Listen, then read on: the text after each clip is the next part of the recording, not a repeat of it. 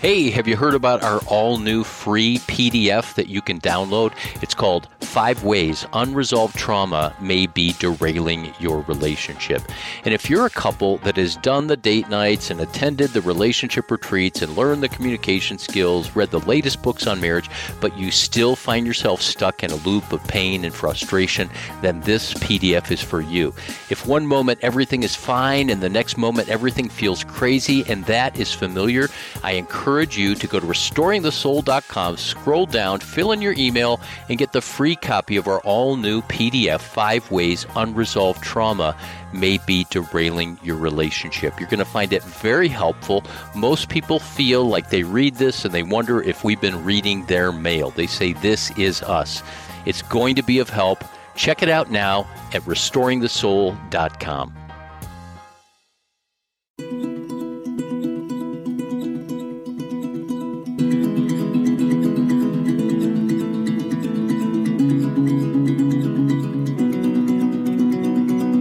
Two questions haunt every life, writes Andy Crouch. The first, what are we meant to be? And the second, why are we so far from what we're meant to be? Hello and welcome to Restoring the Soul, a podcast dedicated to helping you close the gap from what you're meant to be and what keeps you from being all that. I'm your producer, Brian Beatty. Thank you for listening. On this edition of Restoring the Soul, Michael welcomes Reverend Dr. Dennis Edwards to discuss race and Christianity in modern America as it relates to current events. Michael was deeply impacted by Dr. Edwards' article in Christianity Today from May of 2020 titled, "The Revolution Will Not Be Videoed." The link to this article can be found in our show notes. Dr. Edwards is currently Associate Professor of New Testament at North Park Theological Seminary in Chicago and author of the forthcoming Might from the Margins, the Gospel's Power to Turn the Tables on Injustice. In addition to his academic work in biblical studies, he has served as a pastor in Brooklyn, Washington, D.C., and Minneapolis. So let's join in on their conversation, and here's your host, Michael John Cusick. Do you feel at all as if sometimes white people, in reaching out to you, are kind of asking you to help them be responsible for the problem that oppresses you and other African Americans? Oh, yes, without question. I think I'm feeling it on two levels. One is that I think people I've known for a long time have actually probably been less of an issue because they've known me, so they know the issue. So their check-ins with me are more about how I'm feeling emotionally and such. But folks who are newer or maybe only know me through social media tend to, I guess, want me to help them understand something that might take years to unpack. And also maybe to alleviate certain guilt. You know, there's times when I'm approached and people will start off with a litany of things that they've done. You know, I've done this, or my family's done this, or we've given money to this. And it's almost as if they're looking for my blessing in some way to say, well, you're good. And, but I'm in no position to do that either. So it puts me in a weird position to know how to respond or what they're looking for. And if I'm the person that they really need to be talking to. So yeah, you hit it. There's some of those things. Well, all the more reason why I'm grateful that you did decide to do this interview. And I have to confess, you know, I'll start with just sharing how I'm doing. I'm one course away from a minor in Black Studies from when I was an undergrad. I have a cousin who's married to a Black man. My own sister has basically stepchildren that are African American, and lots of other, you know, I have Black friends, and I'm putting the air quotes in there. And what has been really different as the situation with Mr. Floyd has unfolded with his murder is that I've come to a place of I can have all of those feathers in my woke cap, but I've not actually confronted within myself the issues that are still there around privilege and really sometimes subtle issues of prejudice and maybe even racism. And I think the thing I want to refer to your Christianity Today article because that's what really spawned my desire for this conversation. I read that and I was moved to tears. And as I researched you for this podcast, I realized, I know who you are. I know of you through your friend Greg Boyd, and he's one of my theological heroes. That's kind of the fly in the ointment. Yeah. And you said some things in that conversation that were really, really stimulating, thought-provoking, and just so good. And one brief statement was, when we hear the other, our worldview changes. I am curious in terms of just how you're doing and how this is all impacting you emotionally in light of what you said, but also what does it mean to hear the other that's different? Right. And that wow, that happens at a lot of levels, right? I mean, I think for me, as a male, I wound up, in early on in evangelical circles being taught that women could not, minister publicly, right? So I thought of that in terms of the way Bible verses were used. So I tried to have this objectivity that people would, were saying, but that's just the way it is. But actually, I needed to hear from women. I needed to hear from women how they heard those Bible verses and how they were treated in the church as a consequence of the submission language or the prohibition language, right? So in other words, my exegesis had to also be coupled with real life implications, and then to find out that sometimes the exegesis wasn't so objective. It was born out of a place of privilege and power. So what I'm getting at is that my views on women in ministry have been shaped by exegesis, but also by women. So I think the same thing happens with issues of race, is that we can sometimes take positions that we think are right because we've read something or we were told something or we have some anecdotal evidence, but we're not really paying attention to the realities. So when we start to truly listen to others, I think we can't help but to be changed. And listening, of course, I mean that in a broad, deep sense of the word, and rather than just letting the sound come in. I mean, really taking in what people are saying. And also the numbers of people do matter. In other words, it's maybe not an outlying voice to say there's injustice. When you see hundreds of people saying, yes, this is my story too, this is my story too, it should start to really make an impact on anybody that's paying attention. And so this whole idea of the perspective that we have, you address that in your article in Christianity Today. And is it okay with you if I just read a short paragraph? But you wrote, referring to the videos of Mr. Floyd's murder, you said the videos have helped some white people to see a bit of what many black and brown people know. White America has long had its knee on our necks. I'm sure that some who just read that sentence are saying, not all of white America, but that's the problem. It's hard for people of color to feel that white America is with us and not against us. White America has not demonstrated the collective resolve to repent, rebuke, and reorient itself against racial injustice. That includes Christians. White Christians can opt out of outrage over racial injustice. The status quo works for them. Strong and very, very courageous words. Yeah. And indeed, that's one of the reasons why you have felt like you pay a price when you speak out like this as a Christian. What struck me as I read that, and a couple of metaphors you used that followed, was this idea of that I can opt out. And for whatever reason, there seems to be just a confluence of things happening in me personally, socially, culturally. It may even involve the COVID, that I don't feel like I can opt out, at least in the way that I have in the past. And I don't want to put myself above anyone else. Yeah. But can you unpack those words? Another metaphor you used was that these issues can be an elective for white people as opposed to a required course. Right. Just talk more about that, and specifically the perspective from a white Christian that wants to minimize this and not see it as something that's so much a broader issue. Sure. Well, there's several levels here once again, and I'll try to be succinct here. So let's take, well, I'll give an example, and maybe that will get at the answer. I have white Christian friends who are trying to deal with this pandemic, right, and are sending information to their congregations, or they're trying to keep the community going, right, even though you have to be separated or geographically distant.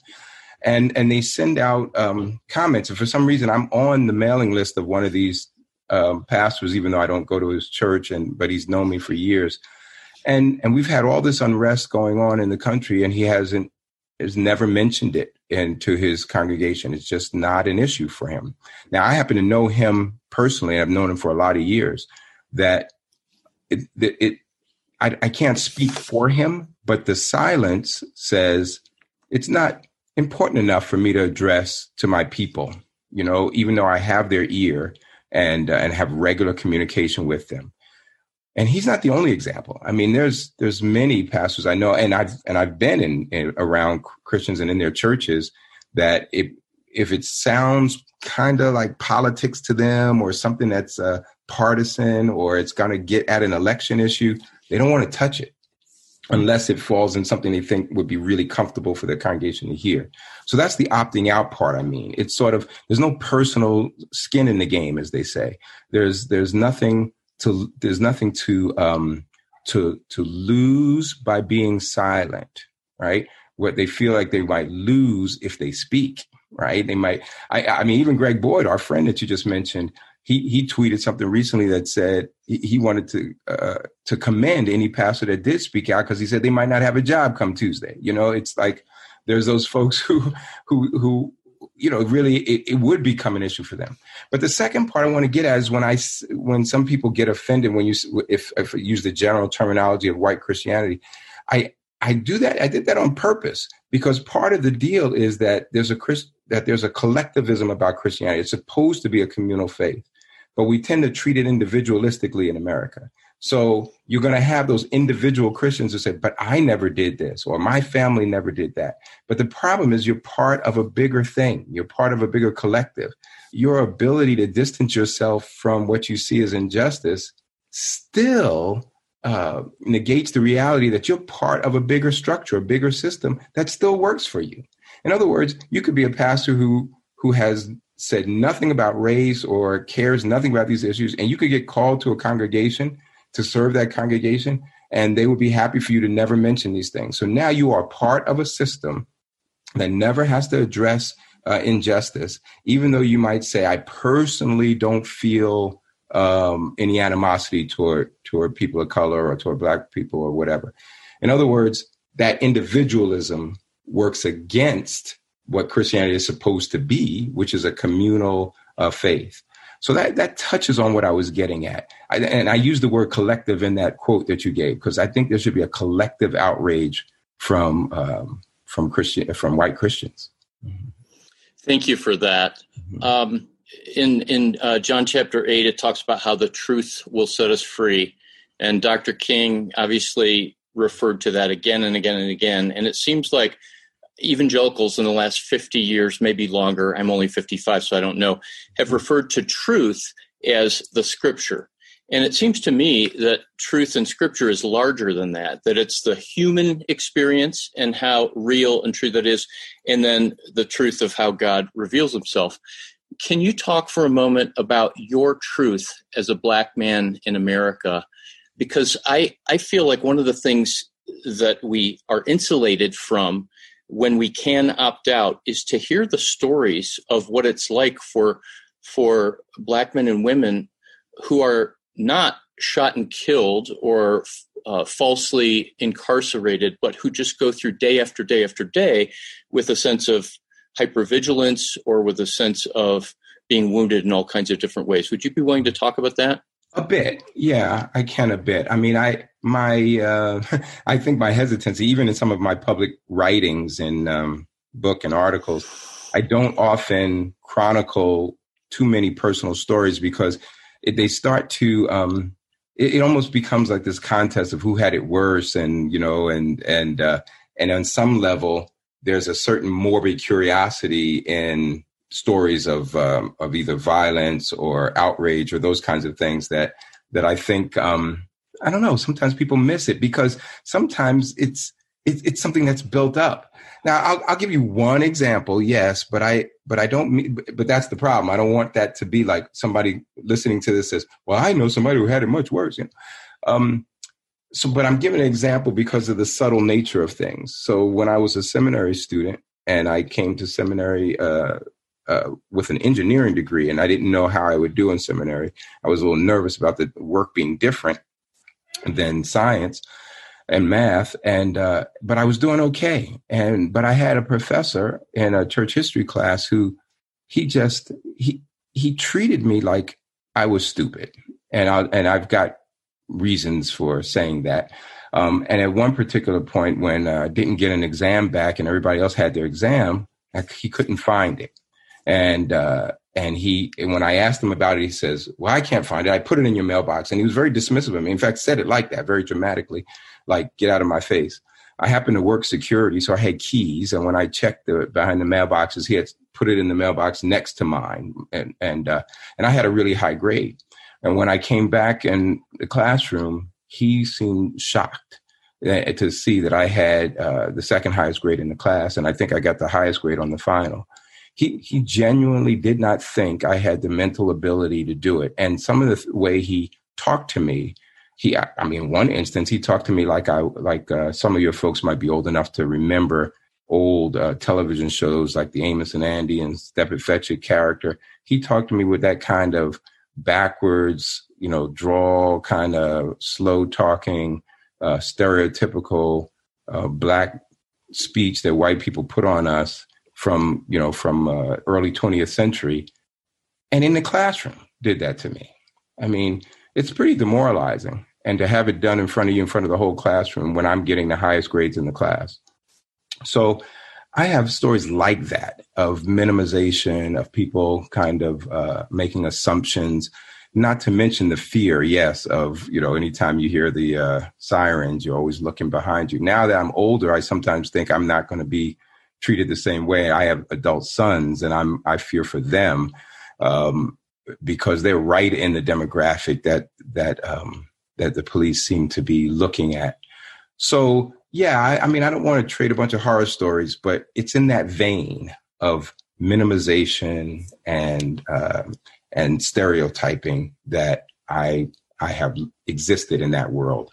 What would you say to the Christians who, and I see a whole segment of them on social media, which I've actually tried to stay away from over the last week, who basically say, the color of our skin doesn't matter because we're just all one in Jesus. I've heard that a lot. Yeah. And, behind that seems to be a dismissive attitude towards what's happening. Yeah. Well, you hit it with that word dismissive.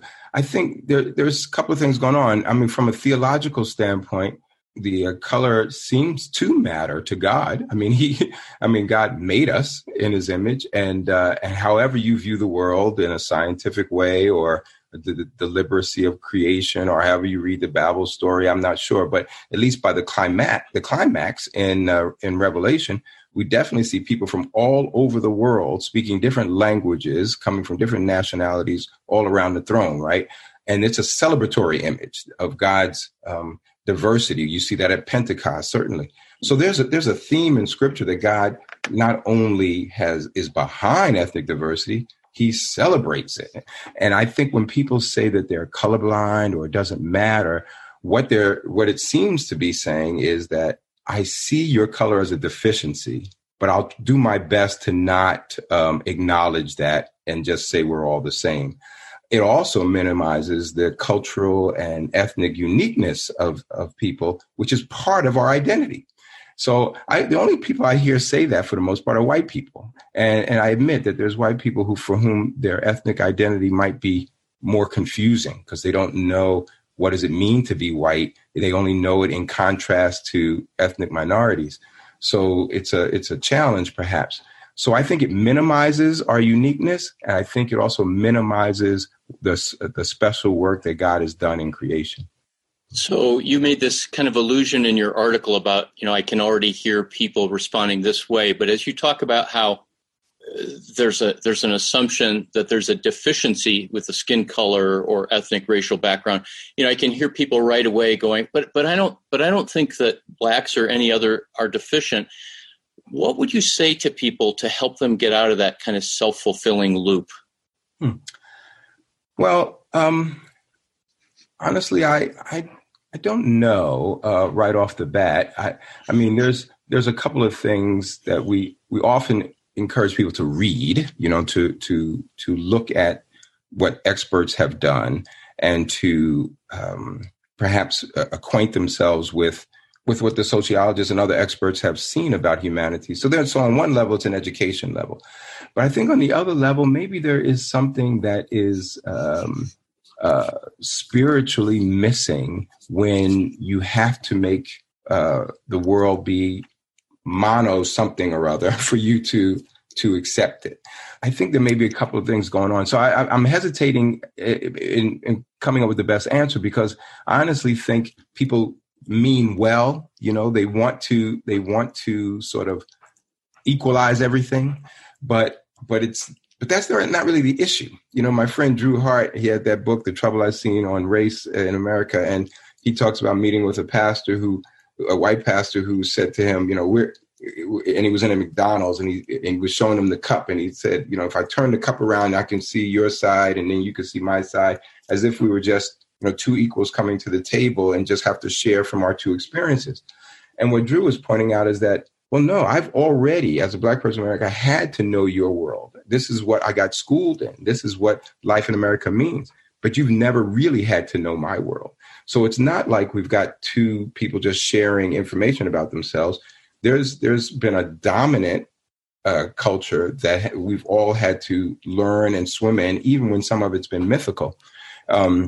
So I guess what I'm saying is I hear people wanting to sort of equalize things, but I think it just is naive to ignore the journey of people who have been on the margins in our society. Brings up the idea to me, since you referred to the spiritual aspect of this, theologically, the idea of incarnation, of entering into what is other, to take it further, to do it even in physical form, of going into neighborhoods, going into friendships, experiences, that really requires humility on the part of whites and or a majority to say, I don't know. And I need to learn. Say more about mythical. You talked about culture, even though some of those assumptions are mythical. Yeah. Well, I will answer that, but I do want to actually even come back to that humility thing you said. So hopefully I'll do that in a minute. But what I mean by mythical is, and others have written on this, I'm not a historian, so I'll say that straight out. But there is a myth of America's Christianity, a myth of America being built by rugged individualism, and a myth of this America of a nation of immigrants where different people are, they come in and they become part of this melting pot. And I'm saying the reality of it is, America, whatever that is, this nation, however we want to define that, has actually always depended on exploiting people. And there's not been this rugged individualism. Take, for example, all the Asian Americans who came when slavery was outlawed, they still needed cheap labor. So all these Asians come, particularly Chinese, and work on the railroad. And there's a lot of stories of how dehumanized how they were treated, right? And then, of course, we get that famous picture when the East meets West and the railroad is done across the country. And there's not an Asian in the picture, right? There's these white business people and others in there, as if the railroad was accomplished by just this white strength and ingenuity. No, that's not an accurate picture. That's a myth. So that's what I'm getting at. There's a myth of how the country was built. If we leave out the exploitation of people of color, if we leave out the dismantling and destruction of indigenous Americans. So it's not to say that you can't recover in some way from horrors of the past. It is to say if you don't face up to them, they will always keep haunting. And I think that that's what's happened. And now I'm no expert on South Africa, but certainly to some degree, they have tried to deal with the past in some way as they were pressing forward, after the dismantling of apartheid. So I think here in our country, we've had a reluctance to talk about the pains of the past. You hear ethnic minorities bringing those things up, and white people get upset, and they'll say, well, don't talk about that. You're bringing race into it. And that's always been in it. And so the myth I'm referring to is to think that we've had an America that did not exploit people of color. And the myth of believing that one interpretation of history is correct. Because I remember hearing, if that's a liberal perspective, then it's revisionist history. It's not really accurate history. And again, what if there's multiple perspectives and actual realities that are very different than how we perceive it? Right. And I think that's why, going back to something you said earlier, in terms of listening to others, I think that part of what we do in history is try to reconstruct those narratives. We try to learn from the various stories. I mean, I don't. Maybe it's revisionist in a negative sense, where people think some things got changed or altered. But I think it's revisionist, right, in the sense that we're learning that what we were taught wasn't the full picture. So yeah, I mean, I take something as simple as my last name, Edwards, right? I have no idea how I got that name. And it's a English name, and I don't know of any English ancestors. We can't really tell our history beyond a certain point in this country. So the reality of it is there is part of our history that's ugly. And rather than ignoring that, we should have, as a nation, wrestled with it to the point where we said, what do we need to do to make things be different, and that different be better? Instead, we have largely, and I hear this a lot from the Christians, we've tried to ignore it because we say it doesn't matter. It's in the past. But the past always impacts the present. Yeah, as a psychotherapist, I'm aware of how that happens even on the individual or marital level. Yeah, and so it's only going to happen infinitely more on the cultural level when you're dealing with millions or hundreds of millions of people. That's a good point. I wanted to come back to that incarnation thing you said really quickly, because the scriptural passage that many have been wrestling with, and I include myself in that, is the Philippians passage there, chapter 2, starting even from 1 all the way down to 11, where the Apostle Paul is pleading for this unity in the congregation that would make his joy complete, as he puts it.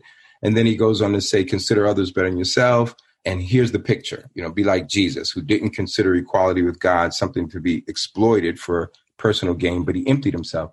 And we all say we want to be like Jesus, and we sing that. And in many ways, people of color, Christians particularly, have often been serving the larger body of Christ in so many ways, in many thankless ways. And it hasn't always gone the other way. So I think this notion of incarnation is a powerful one that you bring up, that there may be more to explore there for white Christians. And I allude to it in the essay in Christianity Today. I mentioned that Philippians 2, because I think that we could, as a people, as Christian people, but I'm going to say particularly white Christians, find a lot to be Christ-like if we could learn, or if they could learn to give up in order to gain. Another paradox of the kingdom. I love that. That phrase of incarnation came out of a book I'm reading by Wendy Farley, who is a gay theologian in, I believe, at Redlands College. She used to be at Emory, and she has a book called Gathering Those Driven Away. Wow. And it looks at the idea of incarnation through a theology of the oppressed, and it's North American oppression as opposed to Latin American oppression, like liberation theology. So thank you for following up on that. 2 questions, they're interrelated, and then we can wrap up with the second one. This is another thing I've been observing. I've heard Christians say and seen on social media, well, the only solution is Jesus. And of course, the answer is always Jesus, right? Like the kid in Sunday school. Right. But what are the questions? Hopefully that's being redefined right now. But as I think about that, the answer is Jesus. So much of the Bible Belt and other Christian groups have, for the last couple of centuries, been explicitly, overtly racist, or where there's just pockets of that being far more prevalent, accepted, and encouraged. So if yes, the answer is Jesus, of course, that has social, political, cultural, financial, donating, go protest, get to know the person who's other. But when you hear that, where does your mind go? Well, thank you for asking that, because it's probably one of the things that irks me the most. I've even given talks, and sometimes it's been people of color say, well, we just need Jesus. And I think what you're saying, I don't disagree with, but what you really mean is not what everybody else is hearing. In other words, for some people, when they hear we just need Jesus, it's Jesus packaged the way that they have already been packaging him. He's white, he's American, he's about their personal ticket to heaven. So it's not that I would disagree. We do need Jesus, but we need a robust picture of Jesus.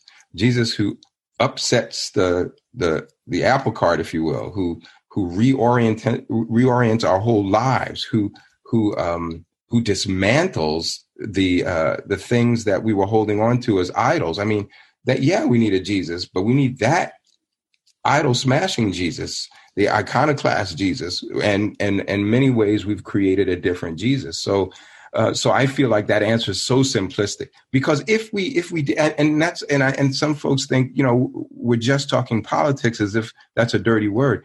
No, honestly, I think that if enough Christians really saw Jesus in a better light, or in a more, encompassing or a bigger way, it would lead to some policy changes, because we wouldn't want to have any structures that were oppressive to fellow human beings, even if they were not other Christians, even if they're just human beings. We wouldn't want any system to be oppressive if we had a fuller sense, a bigger picture of Jesus. Yeah. Well, the name of this podcast and the name of our ministry is Restoring the Soul. And I'd like to think that one of the, if not the primary reason why Jesus came and lived and died and rose is for restoration, the restoration of all things, a restored humanity, where all of us are at that throne and at that table. So here's my last question. Give me a 7-point plan for fixing all this. All right, so it's time to plug my book, right? Because then, the book is not a 7-point plan. But no, so I pre-ordered your book. It's on Amazon. Cool. When is it coming out, by the way? September 8th, I believe it is. Mm-hmm. Okay, so talk about your book for a minute. The title is Might from the Margins, and the subtitle is The Gospel's Power to Turn the Tables on Injustice. The turn the tables is sort of an allusion to Jesus in the temple there. But the Might from the Margins, I'm basically trying to make a case that I think the Bible is make, but I just want to make it explicit that the way of Christ, the way of Jesus, is not the way of the people we take to be the most powerful in our society. The way of Jesus is found in people that are presumed powerless, the people that don't have status, children, women for many years, people of color, ethnic minorities, people who are not physically able-bodied. This is where we look for Jesus. And our prophets emerge from that group, are people who can help diagnose injustice, people who can turn their righteous anger into the correct kind of activism. I mean, this is where we see Jesus. I mean, Jesus himself came as part of an oppressed minority within the Roman Empire, came at a time where his people were on the margins. So that's the basic issue. And so even though I say that in a couple of sentences, of course, I tease out a lot more in the 10 chapters, but I want people to know that I also try to center the voice of those on the margins rather than it being a book that's about white people trying to learn a lesson. It's a book that celebrates all of us marginalized people, I hope, in a way that blows wind in our sails and helps us to lock arms in solidarity. And it sounds like it's more than just an idea of this power from the margins, but it's a hermeneutic. It's a worldview. It's a way of looking at the scriptures and at stories. And every person and every culture is a story. Yes, well said. No, I appreciate that. Thank you. Yeah, I can't wait. If you keep that going, then maybe I can give you the best copy of the book, and you can say it, because you said it very well there. Thank you. Yeah, well, if you're looking for endorsements, I would be happy to do that. The title alone caught me right away. I have a sister, actually, that used to teach as an adjunct at North Park, where you're a full-time faculty, and she did her master's in liberation theology and then got a doctorate at Northwestern. Wow. And she's a blue-eyed, fair-skinned woman who lived in Nicaragua for a couple of years. So the whole idea of the power of the week and the theology, it seems like even white people have a hard time understanding the Beatitudes in a way that reflects that first century Palestinian context in which Jesus taught them. To dark-skinned people, by the way. Yeah. Oh, that's a good point. I think I gravitated toward Anabaptism partly because of the way Anabaptists see the Beatitudes. I mean, one thing quickly is some folks in the worlds that I used to be in as a young guy would see those as like commands of how we're supposed to get our act together. Like, if you could just be, poor in spirit, God would give you the kingdom. Or if you could just be, rather than sort of pronouncements on people who are in these places, blessed are those who mourn. I mean, there are people who are already mourning, and Jesus is pronouncing blessing on them, even though it doesn't appear that their status is one that would be blessed. So I think you're right. And the Sermon on the Mount is a great place to start when we want to talk about the ethics of the kingdom and how they might be lived out in every culture all time. I think that's a good place to go. So back to my facetious 7-point plan. Based on your book and what you mentioned that you and your wife have done to speak into these issues for a number of years, that one of the primary things is for whites to begin to consider the worldview and the nature of power, that power in weakness, that power in vulnerability, that power in other, all of that is the reality of what brings forth healing and unity. Amen. Would you just expand upon your own idea that I summarized? Yeah, no, that's awesome. It's funny because we're in a weird time where we know that. I think when I say we, I think we Christians know that, but we don't really, really deeply believe it because, there's a rallying now around phrases like, America first or the greatness of America. There's a tremendous amount of money we put into the military. Now, I know some people get angry right away and say, well, don't you think we should keep ourselves safe? I mean, I think that the weird thing is that the kingdom values of Jesus are so different than what we think. It's frightening because we put a lot of energy into maintaining our own human bodies and our own personal desires. And we even have created theologies around our own personal desires and happiness that we miss this self-giving, powerful message of Jesus that is really loving God and loving neighbor, which is way more radical than bringing cookies when they move in. There's something about this self-emptying love that I think if people could really, I'm trying to learn that for myself. And I think America has protected itself. American Christians have protected themselves by saying, well, look, we got to have a big army. We've got to be strong. We've got to be in your face. And a lot of them are behind our current president who projects this kind of image. And I think rather than critique it, they have said, yes, I want that because there's something about that feels empowering to them, but it's opposite the way of Jesus. I mean, I don't even know any other way to say that. Maybe this is an opportunity for our country to reorient and reexamine everything. And I know that's a process. Yeah. And that's something that we would all hope and pray for, but it's hard work, and it comes down to one heart, one soul, one conversation at a time. Yeah. Yes, that's true in a sense. But I also think there are some big movements that are not. Yes, there's a both and for me. There's the one heart at a time, which is like a conversion, right? I mean, because we pray that way, we preach that way, we do our church that way. We want, maybe it's one heart at a time. But I think simultaneous with that, there are some policy things, right? I mean, and policy things may impact a bunch of people at one time. So if I as an institution, doesn't have to be the whole government, but if I have an institution that continually makes it difficult for Black people to survive there, right? Even though I say we want you to come, but then I make it really hard for you to survive, then it's not a matter of one heart at a time. It's a matter of changing this culture, right? So that the institution at least becomes safe enough that now I can have those one at a time conversions. So I think it's a both and sometimes environments are just too hostile for us, so that there's no chance for people to rub shoulders and get to know each other, because some Black folks, it's just not safe for us to be there. Yeah. Well, on that note, I want that thought to sink in to all of our listeners. And would you come back on the program when your book is coming out and just unpack that? Oh, I'd love to. That would be awesome. And thank you for reaching out and for understanding my needs as a person, as well as a scholar, you know, not just what I can give, but who I am. So thank you for that. Appreciate it. Yeah. Well, thank you. God bless you and your family. And hopefully we'll talk again soon. So we've wrapped up another episode of Restoring the Soul. We want you to know that Restoring the Soul is so much more than a podcast. In fact, the heart of what we have done for nearly 20 years is intensive counseling.